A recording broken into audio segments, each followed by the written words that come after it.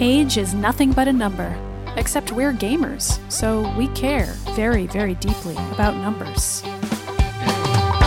Welcome to Triple Click, where we bring the games to you.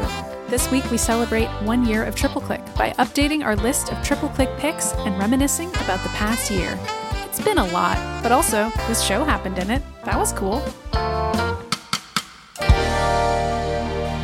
I'm Maddie Myers. I'm Jason Schreier. And I'm Kirk Hamilton, and hello. Hello. Hello We're to both of here. you. We're here. We sure It's are. been a year of shows. I'm excited. I'm already saying that. I know we're not supposed to say that until we get to our topic, but I'm already excited. We've been doing this for a year. It's been a year, though. Happy anniversary, guys. A year of Triple Click. A year. I got you both chocolates Oh my gosh, and thank flowers you. and roses. No, Wow. not really. Thanks. Mine didn't arrive. Looking forward to it. And a rose emoticon, like an emoji. I sent you. Is this like guys. one of those old Thank like you. e-cards that we would get in the early 2000s where you click Yeah. it and a little GIF plays and the card Yeah. opens up and it says, 1 year, Yes. thanks, buddy. And it's like a picture of... Or it's one of those gifts with all of our heads like talking. Our mouths Yes. move and we're all yes, like, yes. Singing a we've been song. on maximum fun for a full year and Yeah. we love it.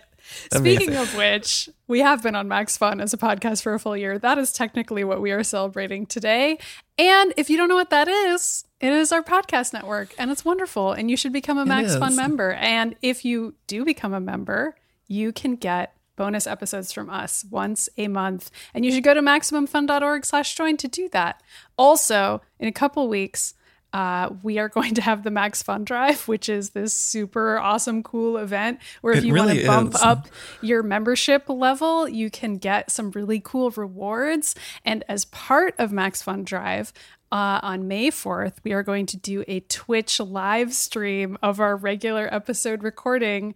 So that's at 6:30 p.m. Eastern Time. And it'll be on our Twitch channel, the Triple Click Twitch channel. And we will hang out with you and talk to you. And you'll get to see our faces while we record an episode of the show. Yes. It'll be great. Yeah, it's going to be so fun. You can get a sense of how many mistakes we make that I edit out. And they'll all be edited out for the regular app that Right, comes out on exactly. Thursday. That'll be a totally different show. It'll be like 2 episodes. Right. So if you want to make the comparison, you got to be there for the live episode. You can hear the pre-Bing episode of Triple Click. It'll be Yes. Yeah, it'll yes. just be like wrong facts constantly, like all the stuff that Kirk has to edit out. It's Gotta gonna fix be it in wild. post.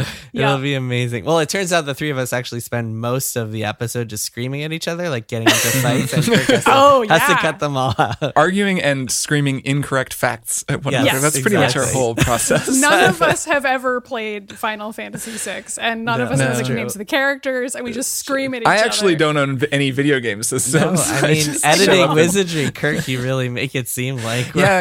It's all amazing what you can do gamers. with a computer these days. Finally, the truth will come out, and it's terrifying. So you should probably become a Max Fun member while you still believe in You us should. on any level. Anyway, happy 1 year anniversary to you two. Happy anniversary. How should we celebrate? Kirk, let us know. Yeah, so it's been a year. It's been a year. It seemed like a long year and a short year at the same time.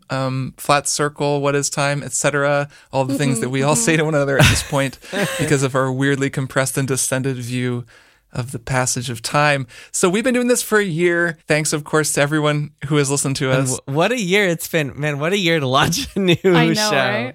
Yeah. Well, and in some way, gosh. So we're going to talk, this is going to be an interesting episode. We're going to relax the format a little bit. We're just going to talk about this past year and how it's been for the three of us since it's been 1 year of Triple Click, but it's also been, as you mentioned, as everyone knows, a hell of a year in so many different ways. And, obviously continues to be pretty crazy times in all of our lives and in the society in which we live as well. But this last year has just been really interesting. And I think actually Triple Click has been an interesting through point, at least for me, and I think for the two of you as well, like a through line for that wild year. So I think that looking at this year and the year of the show and video games and everything will be kind of cool. So that's what we're going to do. But first, we're going to do something else. Because it's been a year of Triple Click, we are going to update the Triple Click picks for the very first time.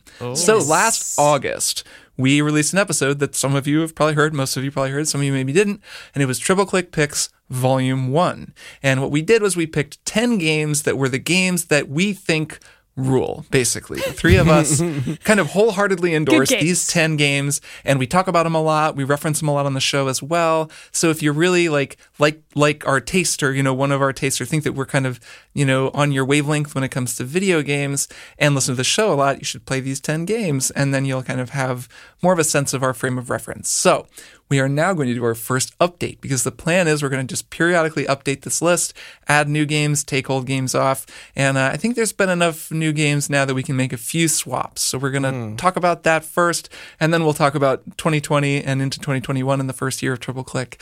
So let's start with the existing list. So I'm going to read. No, I've already been talking. Maddie, why don't you read the existing list? What is the list of the current Triple Click picks? These are in no particular order, I believe. I think that was what we landed on, so that we could all emotionally handle having to make a list of 10 games. Yes, they're not. They're in no order. No order. The first game is Disco Elysium.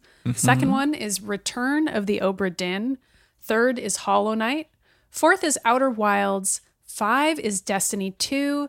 Sixth game is Bloodborne. Seventh is Breath of the Wild, Legend of Zelda, Breath of the Wild. To clarify. Eighth is Divinity Original Sin 2. The ninth game is Hitman 2. And the 10th game is Assassin's Creed Odyssey. All right. I read this list and I could not believe that Hades wasn't on it, because I have no perception of time anymore. I just thought it was already on there. I'm not saying we should add it, but I also am saying we should add it. That's my opening gambit. Well, the list came out before Hades was out. I know. That's why. Yeah. I know. But it just, in my head, I feel like we've talked about Hades so much on the show at this point that I just felt like it must already be on there. And when I wasn't remembering the list, I was like, okay, what's on there? Oh, probably Destiny 2, Breath of the Wild, Hades is on there. Like, I just invented that it was there. So I think Hades is a really good pick. Before we talk Hades, because Hades is going to have to bump something off. There is no equivalent. I think there are a couple of swaps we can talk about that are pretty easy. And back in the days of the Kotaku days, where we all worked together in editing the bests list for Kotaku, which I was always in charge of, sort of a similar process. And there were always times where there was just like a really clear-cut swap. Those were always the easiest ones to dispense with first. So my vote is that we do that. One that I think is just very easy. And of course, these will be tentative, because it could be that we wind up bumping these games off entirely. But I think that Hitman 3 for Hitman 2 is a no-brainer, because Hitman 3 contains Hitman 2 and is like the culmination of the whole thing. So that just seems very easy. So I think, okay. Cool. That was an easy one. Yeah, I think that's the only easy swap here. Yep, right. I agree. So the next one is a little less easy. I would propose it as a swap, but I'm not totally sure where we're going to wind up on it, because I don't even know how I feel. And that's Assassin's Creed Valhalla, which came out last fall. Maybe subbing in for Assassin's Creed Odyssey, or maybe not. Jason, what do you think? Yeah, well, I was thinking... I was maybe thinking that we sub Hades in for Assassin's Creed Odyssey. Okay. So because they're both Greek gods and so forth. Yeah, replace one Greek game with another. But I'm looking at this list, and I think the other weakness is Destiny 2. And I think we should first decide what to do with Destiny 2, because this is a game that, while it feels kind of integral to the entire split screen of the show. in the what past and split screen triple click experience. Yeah. But none of us have played it for months. I haven't played it really in like at least a year. Even I haven't played it for months. And also I was one of the only ones playing it for the bulk of 2020. And it's hard for me to really recommend a game that I don't keep up with anymore and can't see myself picking up again really ever, unless something totally drastic changed in it. So my proposal actually is going to, so Hitman 3 for Hitman 2, yes, easy move. My proposal is going to be Hades for Destiny 2. Let's start off with there. And then we can get into Assassin's Creed. But you sidestepped the other question, though. Well, because the Assassin's Creed, I want to determine first if we're going to keep Odyssey in the first place. And there are some contingencies here, so we want to do this one first. That makes sense. So Hades for Destiny 2. What do you guys think? Maddie, what do you think? I feel conflicted, because I know that the next argument is whether or not Valhalla should replace Odyssey, and I don't know if I agree with that. So maybe we could get rid of both of them and replace them both with something else. Potentially, yes. I don't hate getting rid of Destiny 2 in general. I'll say that at least. I think your argument is sound and its standing is very weak. And I agree Hades should be there. I don't feel like those two games have anything to do with one another, but I do agree with you that like getting rid of Destiny, or at least giving it a sort of honorable mention, emeritus status, however you want to refer to this in the future, is that at one time Destiny 2 is on the list and now it is enshrined in the Triple Click Picks Hall of Fame forevermore. Yes, it's a Hall of Famer. But also Hades is getting added. I guess that's fine. That's fine. I'm approving of it. Yeah. I like the idea of there just any game that was on this list is a good game. Like if you made it onto the Triple Click Picks at any point, because at some point a lot of games will have come on and then been taken off. Like they're all good games, Brent. So Destiny 2, what I like is what you said, Jason, is you're like, I can never see myself playing it again, barring some huge change, because that makes me think, what would it take?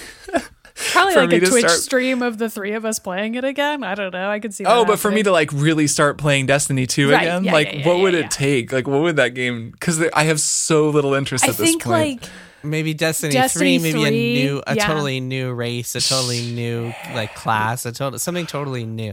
I don't know. Even then, even Destiny 3, I'm kind of just done. Like, I in other words, agree that I think it's in a weak spot on the list. I like having one service game on it, and I like paying tribute to the fact that this game was like a huge thing for me and you, Jason, and then also a really fun thing, Maddie, as you picked it up after we both kind of stopped, and it's been there for a lot of our sort of time working together, but none of us play it, and it's not just that we don't play it, it's that like I don't even know if the version that exists right now is good or not. It's like impossible to tell. So we're kind of telling people to play a game that none of us plays, and because it's a live game that changes, it isn't like, I'm not actively playing Breath of the Wild. I mean, I'm kind of actively playing Breath of the Wild. We all are. We're all playing it right now as we do this show. No, I'm playing Disco Elysium 2. I am not actively playing Return of the Obra Dinn, but I know that the version of Return of the Obra Dinn that someone plays now is the same as... It's funny you say that, though, because that was the game I was thinking I would propose that we replace Hades with, was Obra Dinn, actually, because it's an indie narrative game. And so in my head, I was kind of like, well, to keep the spirit of the list intact, I'm not even saying they're that similar. They're kind of not similar, but there isn't another game that's similar to Hades on this list. And I just thought that since Obra Dinn was an older game and we don't refer to it that much anymore, I mean, it's good, but it's older. Yeah. I thought it was weak for that reason. But I can also see the argument for Destiny 2. None of us are currently playing it. Well, so the reason we don't refer to Obra Dinn is because it's one of those games that is just like a very special 10 hours, but then there's nothing to really talk about afterwards. And I think there's a lot of merit in something like that, like a game that'll stick with you forever, but like you don't necessarily be needing to like talking about the new updates or whatever, or like how it's changing these days. And in fact, I would argue that Obra Dinn is still like such a special experience for people who come into it blind. Like my wife played it recently and like it blew her mind. So yeah, I think Obra Dinn is a keep, at least in my book. And I think Destiny 2, I think we all kind of agree that Destiny 2 should go. Yeah. And it feels like Hades is an obvious win for the list and a game we are all obsessed with. I think then that it sounds like we're all three on board with that swap, and then we can look at the Odyssey thing and let's keep that pretty much happening. So Hades is going to take Destiny 2's spot. Yeah. And now let's look at AC Odyssey and talk about Valhalla. And then the other two kind of wild card games that are out there that I think are worth considering from last August till now is Demon's Souls Remake and Dark Souls, both of which, Maddie, you've been playing a lot of Dark Souls. One of which I added. Well, no, but I think I thought about adding it as well. And then I was like, well, but Demon's Souls is actually recent. And I know Jason and I both played that and I really loved it. And I haven't played it yet, but it's like guaranteed that I'll enjoy it. So yeah, there's a strong argument it's really for good. It being on the list. Yeah. You might like it more than Dark Souls also. I know. I think there's a strong argument for Demon's Souls because it's so pretty and so accessible and like such a perfect game to like play now, as opposed to Dark Souls, which is great but like hasn't aged well in some ways.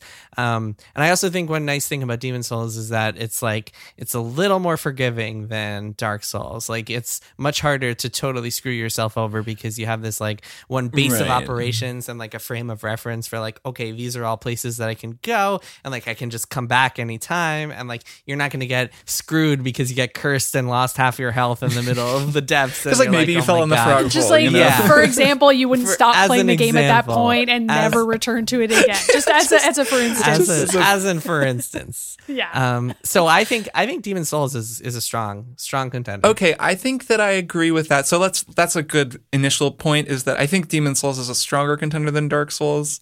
Are you cool with can that, see Maddie? that. Okay, cool. Are we saying it would replace Bloodborne though? So that's the next question. No. That's the thing. So Interesting. Okay. yeah. So here's the thing. I like Bloodborne better as a game than Demon's Souls by a lot, even though Demon's Souls is in some ways like a more welcoming game, like you mentioned, Jason. I do think that it's a lot easier than Dark Souls has been for me, for sure. And then Bloodborne, definitely. It's just like, it was the first one, or it was like kind of the, I know there's Kingsfield and whatever, but Yeah, it was like the kind of the first first Souls one. game. Yeah. And when you play it, you can really tell, you're like, oh, a lot of these bosses are just kind of not that hard. And that's nice, I think, for people coming into it, even though it is certainly a challenging game. And the exploration is actually kind of more hard in some ways. I like those parts of Souls games more actually than the boss fights. So it's like really great one where like the world is so cool and the levels are so cool, but the bosses are generally like, oh, okay, I figure it out, and you kind of beat them. But the story's like fine and stuff, but Bloodborne's story and world and that whole spell that game casts is on a whole other level. And like for me, that's just so special that if it were between those two, it's no question for me. I don't even think there's a question there. I think this game could definitely support 2 from games. Like, I don't think it's an either or thing. In fact, so my proposal would be, forgetting the 2 Assassin's Creed games, we'll wait for the next Assassin's Creed. We just put Demon's Souls in that 10th slot instead of Odyssey. So I don't hate that. I don't either, even though I haven't beaten either of those games, but I'm so into Dark Souls now that I feel like having 2 from games on the list makes a kind of spiritual sense according to what we're talking about now. You know what I mean? Like, it reflects the current era of triple click and things the 3 of us are talking about a lot. No, which it's true. is a part of how the list operates. Yeah, and like the way that we talk about Assassin's Creed right now, as much as I like Valhalla, I've been coming back to it at times and being like, I'm going to take a big chunk out of this, and man, it's just so big. And like, a lot of the context for talking about Assassin's Creed on this show is like, these games are so big and kind of exhausting. Like, Valhalla has a lot of cool stuff going on, cool story stuff and whatever. But I mean, Demon's Souls I was like friggin' obsessed with and loved. So that is a good point. Demon's Souls is a great length, by the way. It's a PlayStation. Length. It's like a next gen game. It's like a true next gen game in a way that very few games are. That's unexpected. This is interesting. I know. I wasn't expecting any Assassin's Creed game to get knocked off. All right, great. So congratulations to Hades, Hitman 3, and the Demon's Souls remake for making it onto the Triple Click Picks Volume 2 list. That'll be in the show notes. And we'll be back probably in like 6 months or so with another update for this. And it'll keep evolving as we go. And, congratulations also to Destiny 2 and Hitman 2 and Assassin's Creed Odyssey. You made the first version, Yeah. And now you're garbage games. and you're bad games and everything. Oh, yeah. You're right. I take back what I said. They're all 3 bad games now, and no one should play them. And that's just how it is. They're done. They're done. We'll never be discussed on this show again. Okay, so now it's 2021. It's been a year of Triple Click. We've been making this show for a year together, which is just been an interesting thing because we made a show before, but this is a very different process. It's an independent thing that we all own and just do for our own reasons, which is a surprisingly different experience, I think, than what we were doing before, doing it for a job. Maddie, I know you had mentioned that you had some thoughts about that, so I'm interested in what you think about how this year has been. Yeah, all good. It would be funny if this was the moment when I was like, so I'm quitting now. And no, just kidding. No, it rules. And I think this is the part that's perhaps a little more invisible to the listener, is the difference between doing this show on the clock as part of our jobs at Kotaku, which, is very fun. It's awesome. It ruled to get to do that, and doing it as an actual part-time thing outside of our day jobs, outside of our other jobs. Who knows what Kirk Hamilton's doing with his days? How would one even describe that? Who can say? He just plays saxophone and eats burritos. Yeah, yes. That's his full-time job regularly. And then me and Jason are doing whatever it is that we do. But this is a very intentional shift for the 3 of us to be like, we are going to continue doing the show with the 3 of us, even though each of us has left Kotaku in staggered ways, but we're going to continue doing the show. And then also reimagine what we want the show to be now that it's ours. And that's a really special thing. And it's also just been cool to get to do it for a year and to get to approach the show in that type of way and week to week plan it and think about what we want to do. It's not to say anybody at Kotaku is telling us what to do per se, but I do think there's a different vibe to having it be totally independent from Polygon or Bloomberg or, saxophone.com, which Kirk runs. Yeah.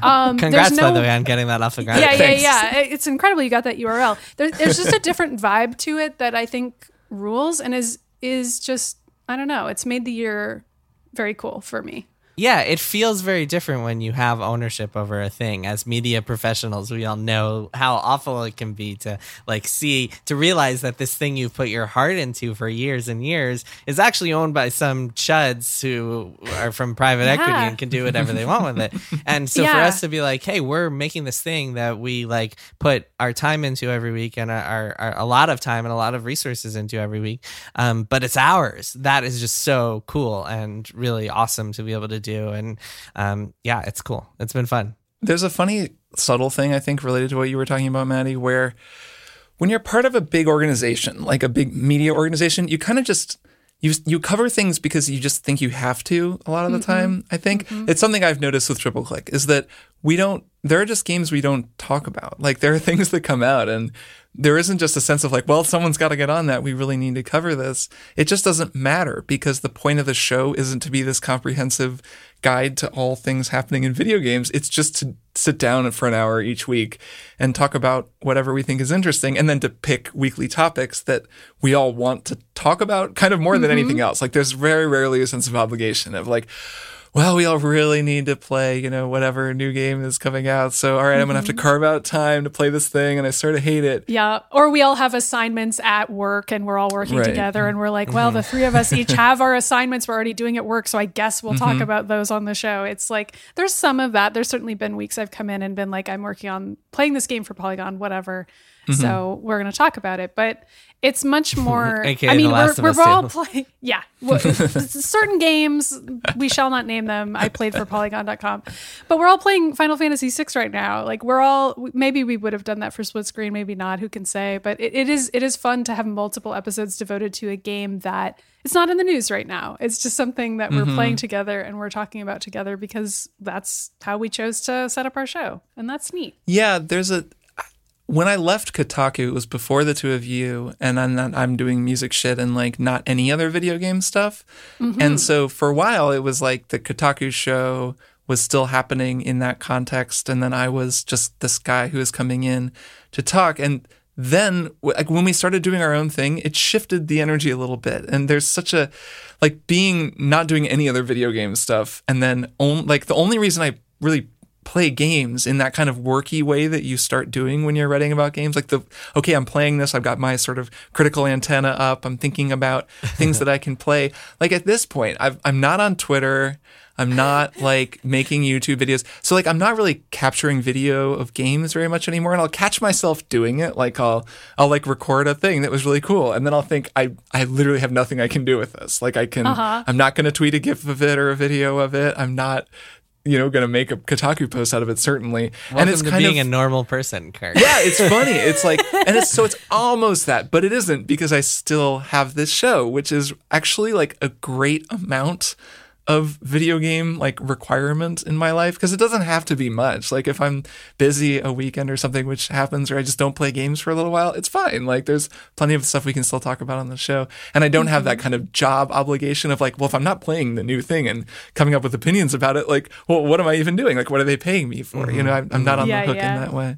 Yeah, I feel like part of it for me is that I do so much more editing now and like big picture stuff, which I really love doing, as you both know, because sometimes you've worked with me when I've done it. And I don't have that many occasions at work to review games or write about games or opine about games, although I try to carve out the time, of course, when I can. But this show is like a weekly time when I get to just put my critic hat back on again and also do it in a fun way with two other smart people, which I don't know. It's very complimentary, but it's also true that when I was thinking about leaving Kotaku way back in the day, which happened at least for me around the time of the Deadspin walkout, I was like, I want to try to do something else. I did have a moment of being like, do I want to keep doing video games anymore? And one of the thoughts I had when we were talking about doing a show with the three of us after Kotaku I was like, well, maybe that should be my only thing. Maybe I should just do the podcast and then do other stuff, Kirk Hamilton Pull like style. Kirk Hamilton, yeah. Yes, But that's what they call it. I'm really glad that I haven't done that, because I feel like part of 2020 for me has been falling back in love with games. Not that I ever fell out of love, but also trying genres I wouldn't have necessarily tried. And some of that is actually to the credit of the two of you. I mean, we joke around about Destiny 2 and Dark Souls all the time, but it is true that I don't think I would have tried those games if it weren't for you two. And I've enjoyed them a whole bunch. And it's just funny that I'm playing them not at the same time as you. But I do think there is something cool about having an outlet that is not my full-time job, but is about the joy of video games and sharing something and re-stimulating my brain, as opposed to just being locked into the news cycle that Polygon does so well. You know what I mean? Like it's a different form of stimulation and thinking about games that also rules.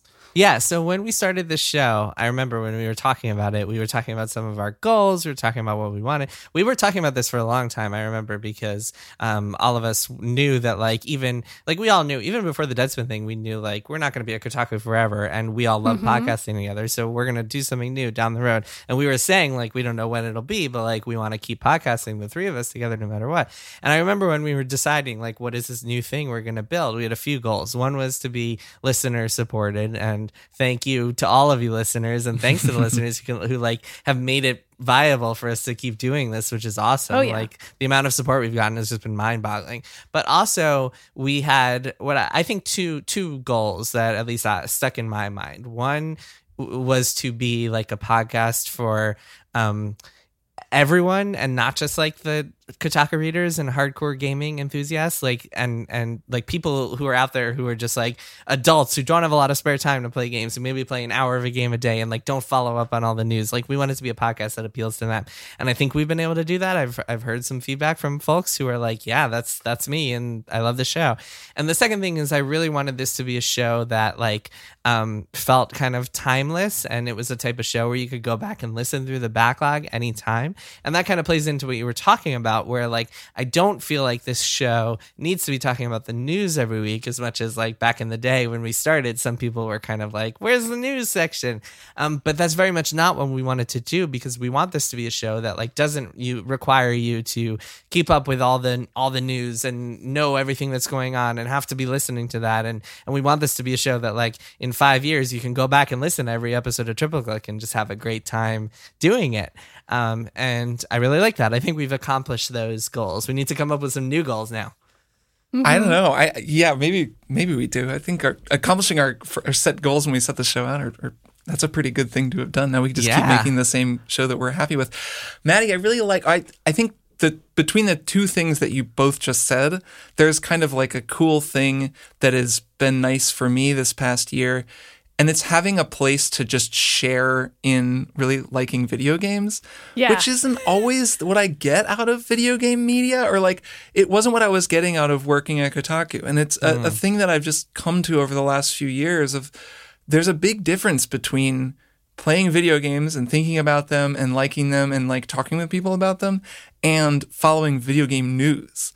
And somehow the two things are like always really linked. And I think it's just because news is like exciting and there's kind of conflict and there's new stuff happening and you can debate with people about it. It's news. Yeah. So it inspires people to want to talk. And so then it's natural that there's a lot of discussion around it.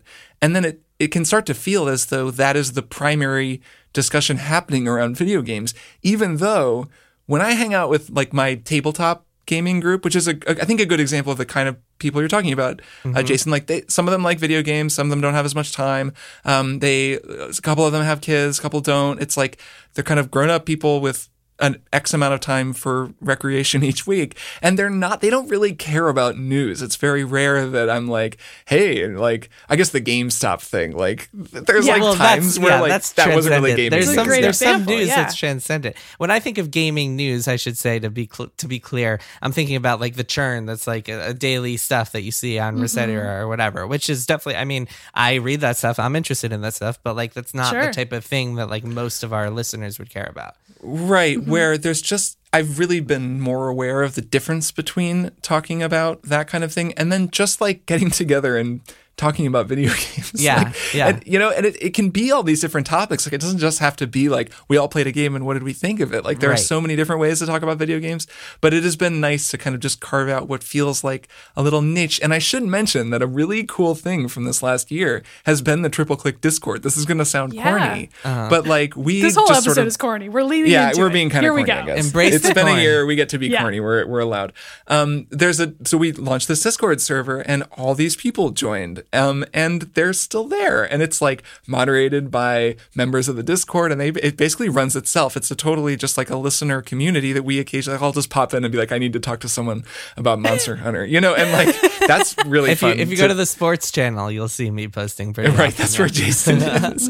But it's cool because the vibe there are news channels and people talk about the news, but there's a lot of just like everyone there is like playing Souls games. And there's every time I log in, it'll just be someone's like, hey, I just picked up Hollow Knight and I, you know, I'm trying to get into it and get past this like thing in the early levels. Like, what should I do? And then there's people kind of helping out. And it feels much more of that, just the feeling that I had when I talked about video games with my friends when I was a kid, which was never about what, you know, studio acquisitions or even game announcements or whatever. It was just like, oh man, like we're playing this thing. Look at this thing. Like, how does this thing work? Or I'm trying to get good at this thing. And I enjoy that we're, I think, questing after that energy and feel like we're finding it. Mm-hmm. We are. And I think just the fact that it happened this year, I mean, extremely obvious statement, but a lot of people started playing video games again this year because of the circumstances of all of our lives. And that is just true. And over the course of this show, if someone were to listen to it, I feel like you could chart like my girlfriend's interest in games like increasing. And I feel like I've seen that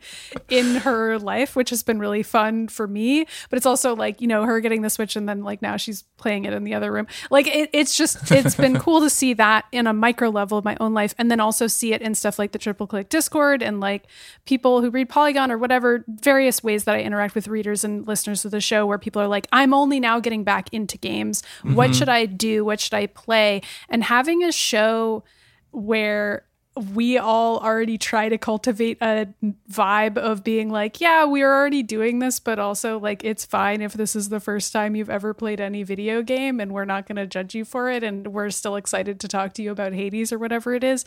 I'm very proud to be a part of something that cultivates that energy as opposed to what you don't already own every console. Like this is your first time getting a console and it's a Switch, whatever. Like it's all the energy that it's the way that games media was when I started in games media, and it's changed. And I feel like we are a part of that. Even if it's a small part, we're still a part of that. And I think that rules also. I agree. Yeah, it's also been cool to have this constant during the pandemic. And I'm sure we've heard from a lot of listeners who are like, thank you for like helping us get through the pandemic. Like every Thursday we listen to you. Like we appreciate like it's so much cool. It's so cool to have this consistent thing. But it's also the same for us, like the three of us, at least for me. It's like every single Tuesday at 6 p.m., which is when we record. It's like, oh man, cool. This is like my it's like a constant. It's like in Lost when Desmond has this constant. It's like a constant every single week. Where you're Penny. Where it's like I get to hang out with Kirk and Maddie at 6 every week. And it's cool because it's like it's fun to have these conversations and to record them, but it's also cool to have just like a built-in excuse to like get on Skype with you two and shoot the shit for a while, which I enjoy. To get a little sappy here. I have very much enjoyed having that be part of my life for the past year. Yeah, it's been a funny thing. I feel the same way. And it's nice that it's like a work commitment, kind of one of my only recurring weekly commitments, but it's every time I do it, I'm always like, oh, that was just sort of fun. Well, besides maintaining saxophone.com, which you have to do. Which is a huge work commitment. Right. Kind of a lot of work. It's a very popular website. You'd be shocked to hear. But, you know, like making strong songs or whatever is much more like, okay, I need to set aside time, and it's like a big project. Each one like takes a lot of work, and that's very fun, and I look forward to doing it. But there are times where I'm like, okay, I got to work all afternoon on this thing. This show never feels that way. Like it's always like, okay, well, I have this set time, and then you get to hang out and talk to people because there's like an exchange of energy that happens when you're talking to other people. That's just a different thing. And it's been interesting how podcasts have sort of shifted over the course of the pandemic. We both, I think you both still read Hot Pod, the Nicholas Quaz newsletter all all about Kirk podcasts. is It's obsessed kind of with Hot Pod. Have we talked about this on the show? I love Hot Pod. It's because it's called Hot Pod. It's just like it's good. It's a little long. I never read it all. But there's a ton in good. there, yeah. But if you're very into podcasting, and he talked at the beginning a lot. There was so much discussion in the podcast industry about like, are people going to listen to podcasts when so many fewer people are commuting, and a lot of the times when people listen to podcasts like is going to go away. And I haven't had a commute for a while because I work from home, so I wasn't totally sure how it would work.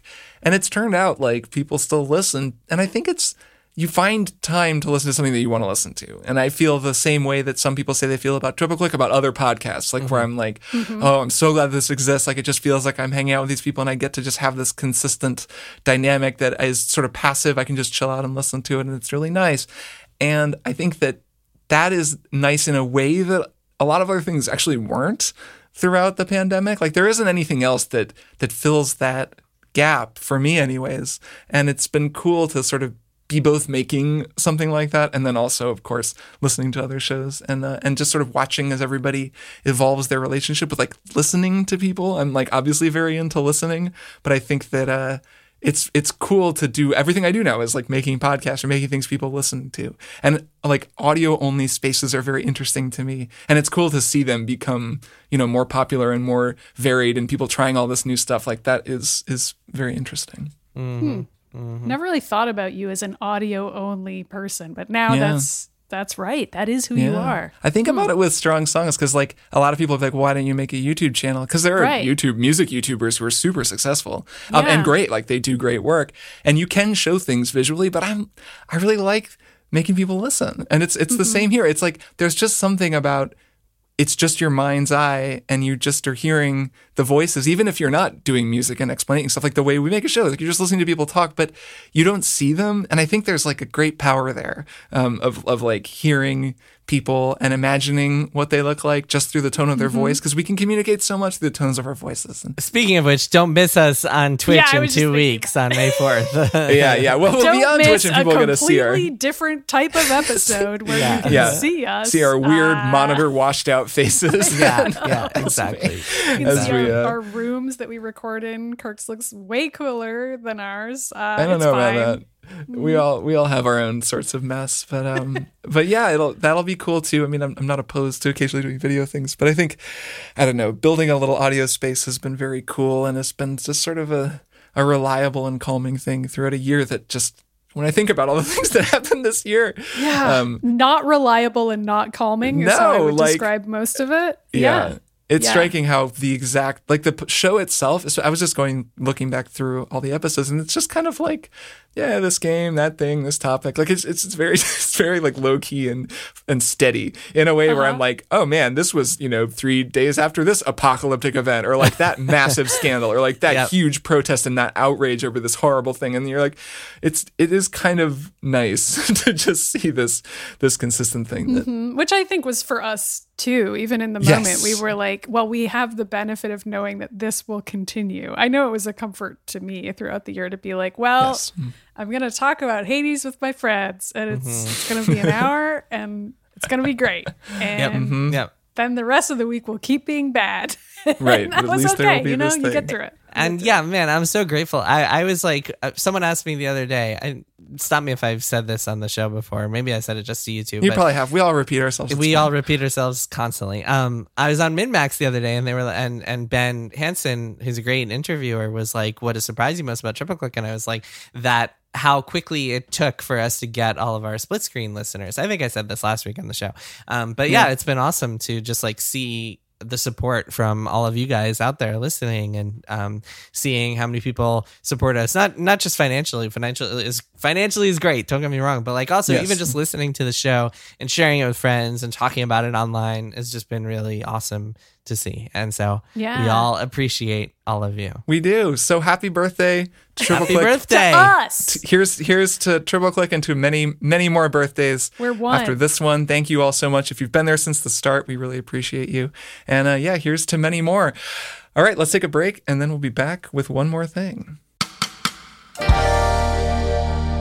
We are the host of My Brother, and Me, and now, nearly 10 years into our podcast, the secret can be revealed. All the clues are in place, and the world's greatest treasure hunt can now begin. Embedded in each episode of My Brother, and Me is a micro clue that will lead you to 14 precious gemstones all around this big, beautiful blue world of ours. So start combing through the episodes. Let's say starting at episode 101 on. Yeah, the early episodes are pretty problematic, so there's no clues in those episodes. No, not at all.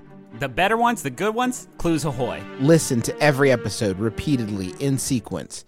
Laugh if you must, but mainly get all the great clues. My Brother, and Me. It's an advice show, kind of, but a treasure hunt, mainly. Anywhere you find podcasts or treasure maps. My Brother, and Me. The hunt is on. Max Fun Drive 2021 is coming. It'll be May 3rd to May 14th. To get in the spirit, we asked folks like you to let us know what maximum fun and our shows mean to them.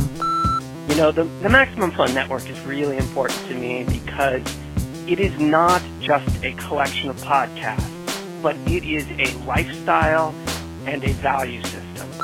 The podcasts frequently and deftly float between meaningful and irreverent, in one moment drawing attention to social issues, and in another making dick jokes about Klingons. It shouldn't work, but it does. And I have to believe it's because Max Fun's podcasts are, at their core, thoughtful and kind and human, during a time that has often felt cold and isolated. So keep being great and doing what you do. Max Fun Drive will be May 3rd to May 14th, 2021, and you won't want to miss it. Brilliant EPs, Drive-exclusive gifts, and maybe some surprises. Want to directly support the hosts of the show we just jumped into? Come back May 3rd for Max Fun Drive.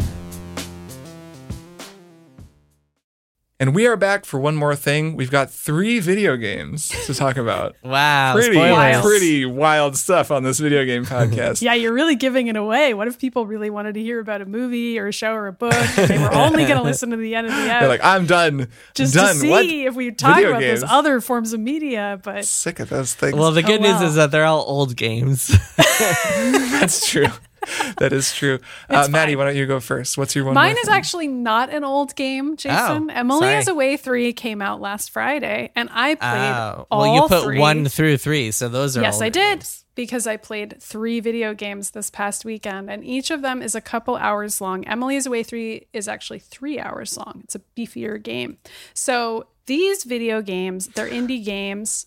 They are set in... Okay, so the first 2 are set in AOL Instant Messenger entirely. Like you are typing into a chat window, and in the first game, you're typing to your unrequited crush, Emily, and I guess I won't give away whether the crush becomes requited or not, but, you know, depending on what you do, it's heartbreaking or not. And it's basically a text adventure, but it takes place in an AIM window. And the second game is the same way, except there's 2 girls, Emily and Evelyn, and you can sort of dating sim style decide which of them you want to pursue. It becomes impossible to pursue them both. There's this like incredible sequence where it's timed messages and both of them are on the outs with their boyfriend or whatever guy is in their life, and you have to decide which of them you want to console, and they're like, are you there? And like a timer is ticking down, and if you don't respond fast enough, the other one is like, wow, screw you, I guess you don't really care about me. And it like gives you the exact same energy of having an actual AOL conversation that's going That's amazing. wrong. That really and then is the amazing. third one is the most ambitious of all 3 of them. And I would say each of the games... It's on Facebook. It's on Facebook. It's on Facebook circa I said 2008. that as a joke. No, it's for real on Yeah, Facebook. yeah. And it's like an entire Facebook interface, again, circa 2008. And you're Facebook messaging your crush, but also she has her own profile.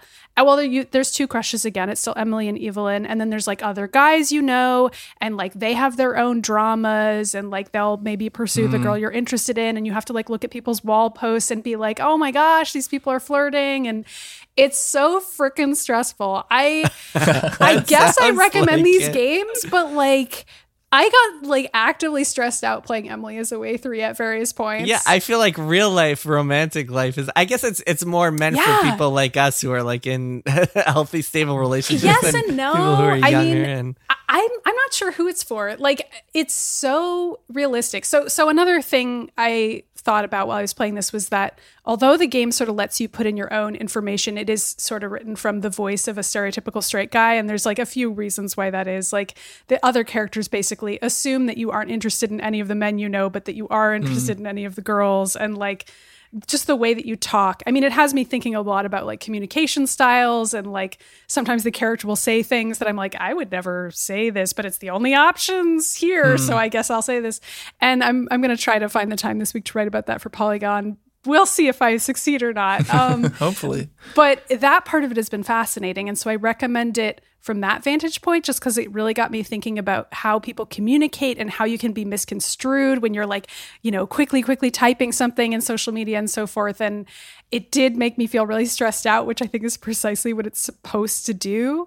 But it also just reminded me of all the fights on social media that I've had with like paramours or friends. And I was just like, I don't know if I needed to go back to this place mentally. Like, this is a very effective game. Like, yes, you know, texting your crush feels game-like and you can win or lose in a sense, but that's a weird way to think about people. But that's kind of the point the game is making, though. And like, that's the lesson that you learn, is that like sometimes you can't say the right thing. And that's, I think, an interesting and cool message, but it's also just so freaking stressful. So I don't know. It was an interesting experience, and people can check it out if they want. They're on Steam and itch.io.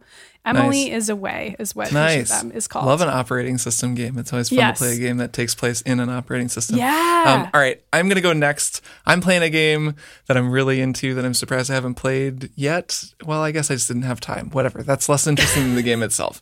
The game is a game called Subnautica, which I'm guessing a lot of people have probably at least heard of, that I knew of. It's made by Unknown Worlds Entertainment, which is an indie team, pretty small team of developers led by Charlie Cleveland.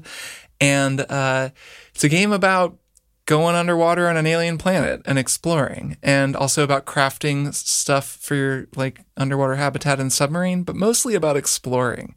And the last time it came on my radar was when we were all raving about Outer Wilds, a game that, among other things, is a triple click pick, an incredible game that's also about exploration. And people said, you know, a game that really has a lot of Outer Wilds energy is Subnautica. And I thought to myself at the time, oh, does it? I always thought that it was like No Man's Sky or Minecraft, like just kind of an underwater version of No Man's Sky. It isn't, actually. So I'd say I have a specific thing about this game that I'm going to talk about this week. I've played a lot of it. I've been really into it, and I'm going to play a lot more, and I'll probably talk about it in later weeks. But just to anybody who has thought about playing it but hasn't, you know, has that level of awareness of what it is, I think that it is actually very important that people know that Subnautica is a handcrafted game. It's not procedurally generated, and it tells a specific story. It's a long game. You explore and you craft and you build your stuff, but over the course of it, you go deeper and deeper. You learn more about this alien world. You have crash landed on this alien world. You're like the sole survivor of this huge ship, and there's all this like world building and environmental storytelling. Both some of it is just like you'll find escape pods with stuff about Altera Corp, the corporation you work for. There's a lot of kind of sci-fi capitalism stuff, you know, we own your body and all of that.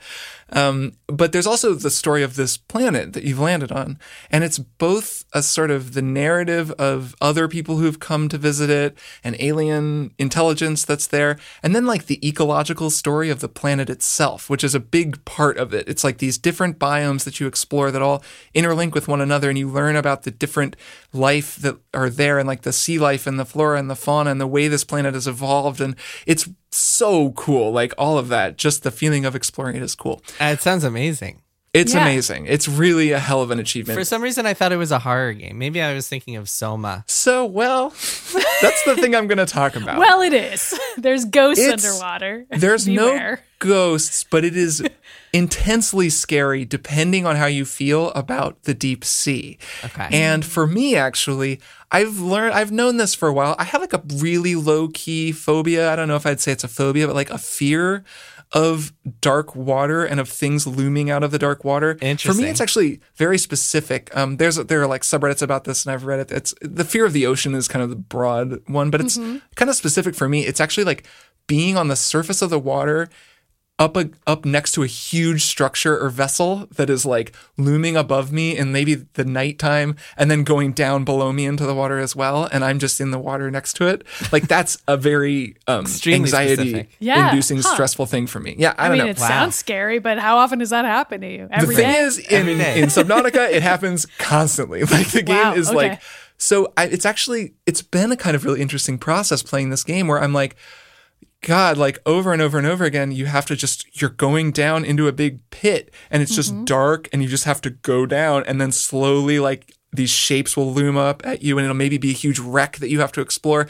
That kind of thing, like it just makes me feel a little like when I'm playing it. But then because it's not really like a monster game, it's not a horror game, I'm learning to relax. So it's kind of been a really great process of like working through this thing. And it's not like a debilitating phobia or anything. It's just I feel this. Right, but it's just like some light exposure therapy for you. It's exactly like what a therapist might tell you to do is play this video game. Exactly. And there are like big, creepy, freaking fish and like crabs, and there are these huge things called Reaper Leviathans that will kill you if they get you, and they're huge and they are scary and they roar, and like the first time. It sounds like the one section of Outer Wilds also. So yes, the Outer Wilds thing is very much the feeling of like getting out of the ship and then you're running out of oxygen and you're floating around, and especially in Outer Wilds when you're in the whatever it's called, the like area where the huge fish are, like that is fish. Extremely Subnautica, like very, very similar. Though the thing is in Subnautica, it's not like it's more gamey in a lot of ways than Outer Wilds because you're doing all this crafting and there's all these materials you're collecting. So there's all these like scaffolded subsystems of crafting. That's actually like, it's pretty arcane. Like it gets kind of micromanagey, but there's never like a section, or at least I haven't gotten to a section where you have to like go through a gauntlet of like fish that are trying to kill you. It's never like that. It's just like you find a new biome and there's kind of a big mother effer up there, and it's like you kind of just got to keep your distance. But it's fine. It's not like hunting you or anything, and you don't have to fight it. It's just that some of the fauna are deadly or like kind of dangerous and big, and you just keep your distance. But it's an indie game. Like it's not like super high def and the monsters have all this AI and they're chasing you. Like they're kind of just up there, and then they get aggroed if you get near them. So once I get my head around that, it actually makes it even easier for me to just like sort of relax and be like, it's going to be fine, man. Like you just go right past them. Like it's not a big deal. And it's more about the just sights and the sounds freak me out a little, but it's been good. It's been a nice, like you said, Maddie, exposure therapy. It's a really wonderful game. Can I ask you a question, Kirk? Yes. Go ahead. So I'm wondering, and I'm sure a lot of people are wondering, there's a sequel that I think is in early access slated to come out for real at the end of May. So do you think like people should just wait and play that? Is like, do you have any sense of like, I don't know, and I haven't played it. I would say play this one and then play that one. I mean, this one's great, and I don't know that Below Zero, it's called, is like a huge leap or change. I think just play this one. It's finished, and the other one's still in early access. So that would be my advice. But again, I haven't played. I want to. One last thought is just that Riley McLeod, who we used to work with at Kotaku, tweeted out this article that I wrote, this big thing I spent a really long time on. It was this big like reported thing about guns and me and like my relationship with guns. This is in the wake of the most recent mass shooting, which I can just leave generic because there will probably be another one by the time this is published. But it was just about like life growing up in a world surrounded by guns and media, and then writing about them, about video games.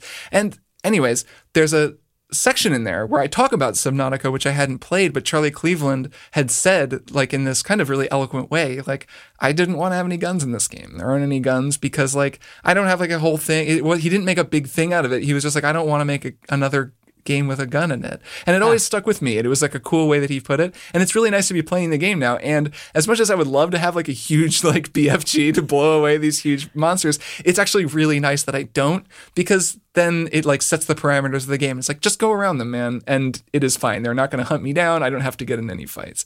So anyways, it's a nice game for dealing with phobias in a sort of way. And also just a very cool game. And maybe a nice game for rethinking an environmentalist position where not having a gun is good and just letting nature have its horrific things that you avoid and respect. And you don't need to shoot a gun at them. I like that too. Yeah, not heavy-handed about it. It's just kind of there in the way the game works. So it's a wonderful game.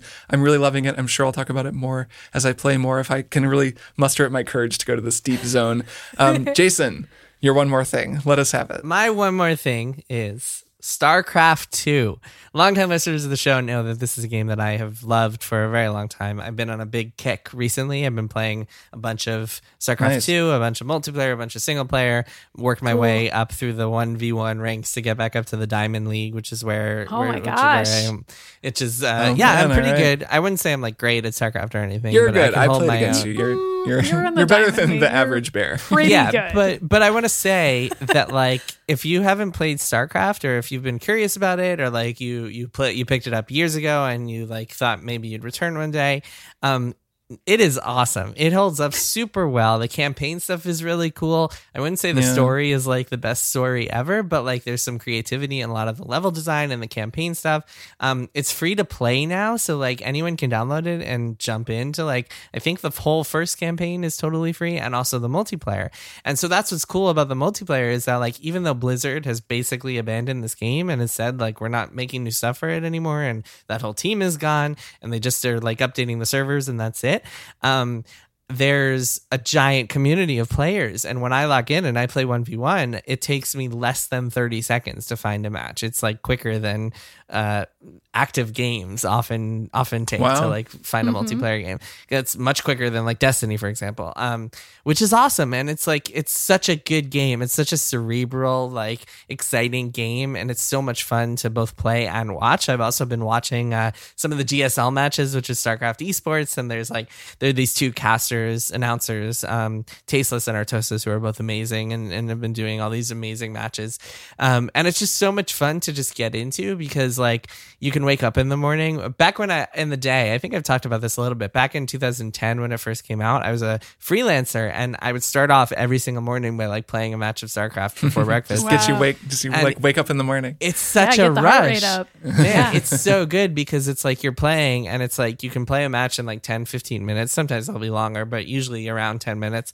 And it's just such a good jolt of like, oh man, like such a rush when you win, and it's a rush even when you lose, because you're like, oh man, I could have done that better, I could have done that better. And you feel like you're constantly learning and making progress. And man, if you commit to a game, I don't know, I've never been like a huge esports person or anything like that, but like the one game that I played competitively and got really into is StarCraft. And I feel like most people can, and I feel like it's good for your brain, and it's just like good for your instincts. And I felt like it was a really healthy part of my day to be like playing StarCraft regularly. So I think I'll probably stick with it for a while, just like keep jumping into 1v1. I go in these kicks where like I'll play it on and off, like every once in a while. I'll stop playing for a bunch of time and then jump back into it one day.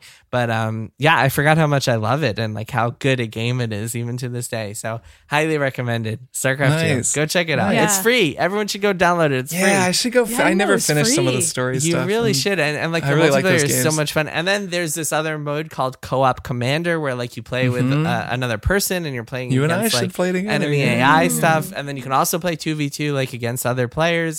There's a ton of options, and there's also a whole custom campaign thing where like everyone creates custom modes or custom maps, and you can like do all sorts of crazy things. It's really a robust game, and there are now 3-4 campaigns in it. Oh, the other thing is there's this campaign called Nova Covert Ops, which is like you play as a ghost, and it's essentially StarCraft Ghost as a StarCraft 2 campaign. Also really cool. A lot of good stuff in StarCraft 2 these days. This makes me want to kind of stop playing Subnautica and play StarCraft. Well, it's funny because I want to play Subnautica now. Well, you should. That's good. That's good. There's room for both. All right. Well, that's it. That's it for our 1-year anniversary show. So happy anniversary. Yay! Happy birthday to us. Thanks everybody for listening, and we'll see all of you in a week. Yeah. Bye. Triple Click is produced by Jason Schreier, Maddie Myers, and me, Kirk Hamilton. I edit and mix the show and also wrote our theme music. Our show art is by Tom DJ. Some of the games and products we talked about on this episode may have been sent to us for free for review consideration. You can find a link to our ethics policy in the show notes. Triple Click is a proud member of the Maximum Fun Podcast Network, and if you like our show, we hope you'll consider supporting us by becoming a member at MaximumFun.org/join. Find us on Twitter at TripleClickPod, send email to tripleclick@MaximumFun.org, and find a link to our Discord in the show notes. Thanks for listening. See you next time.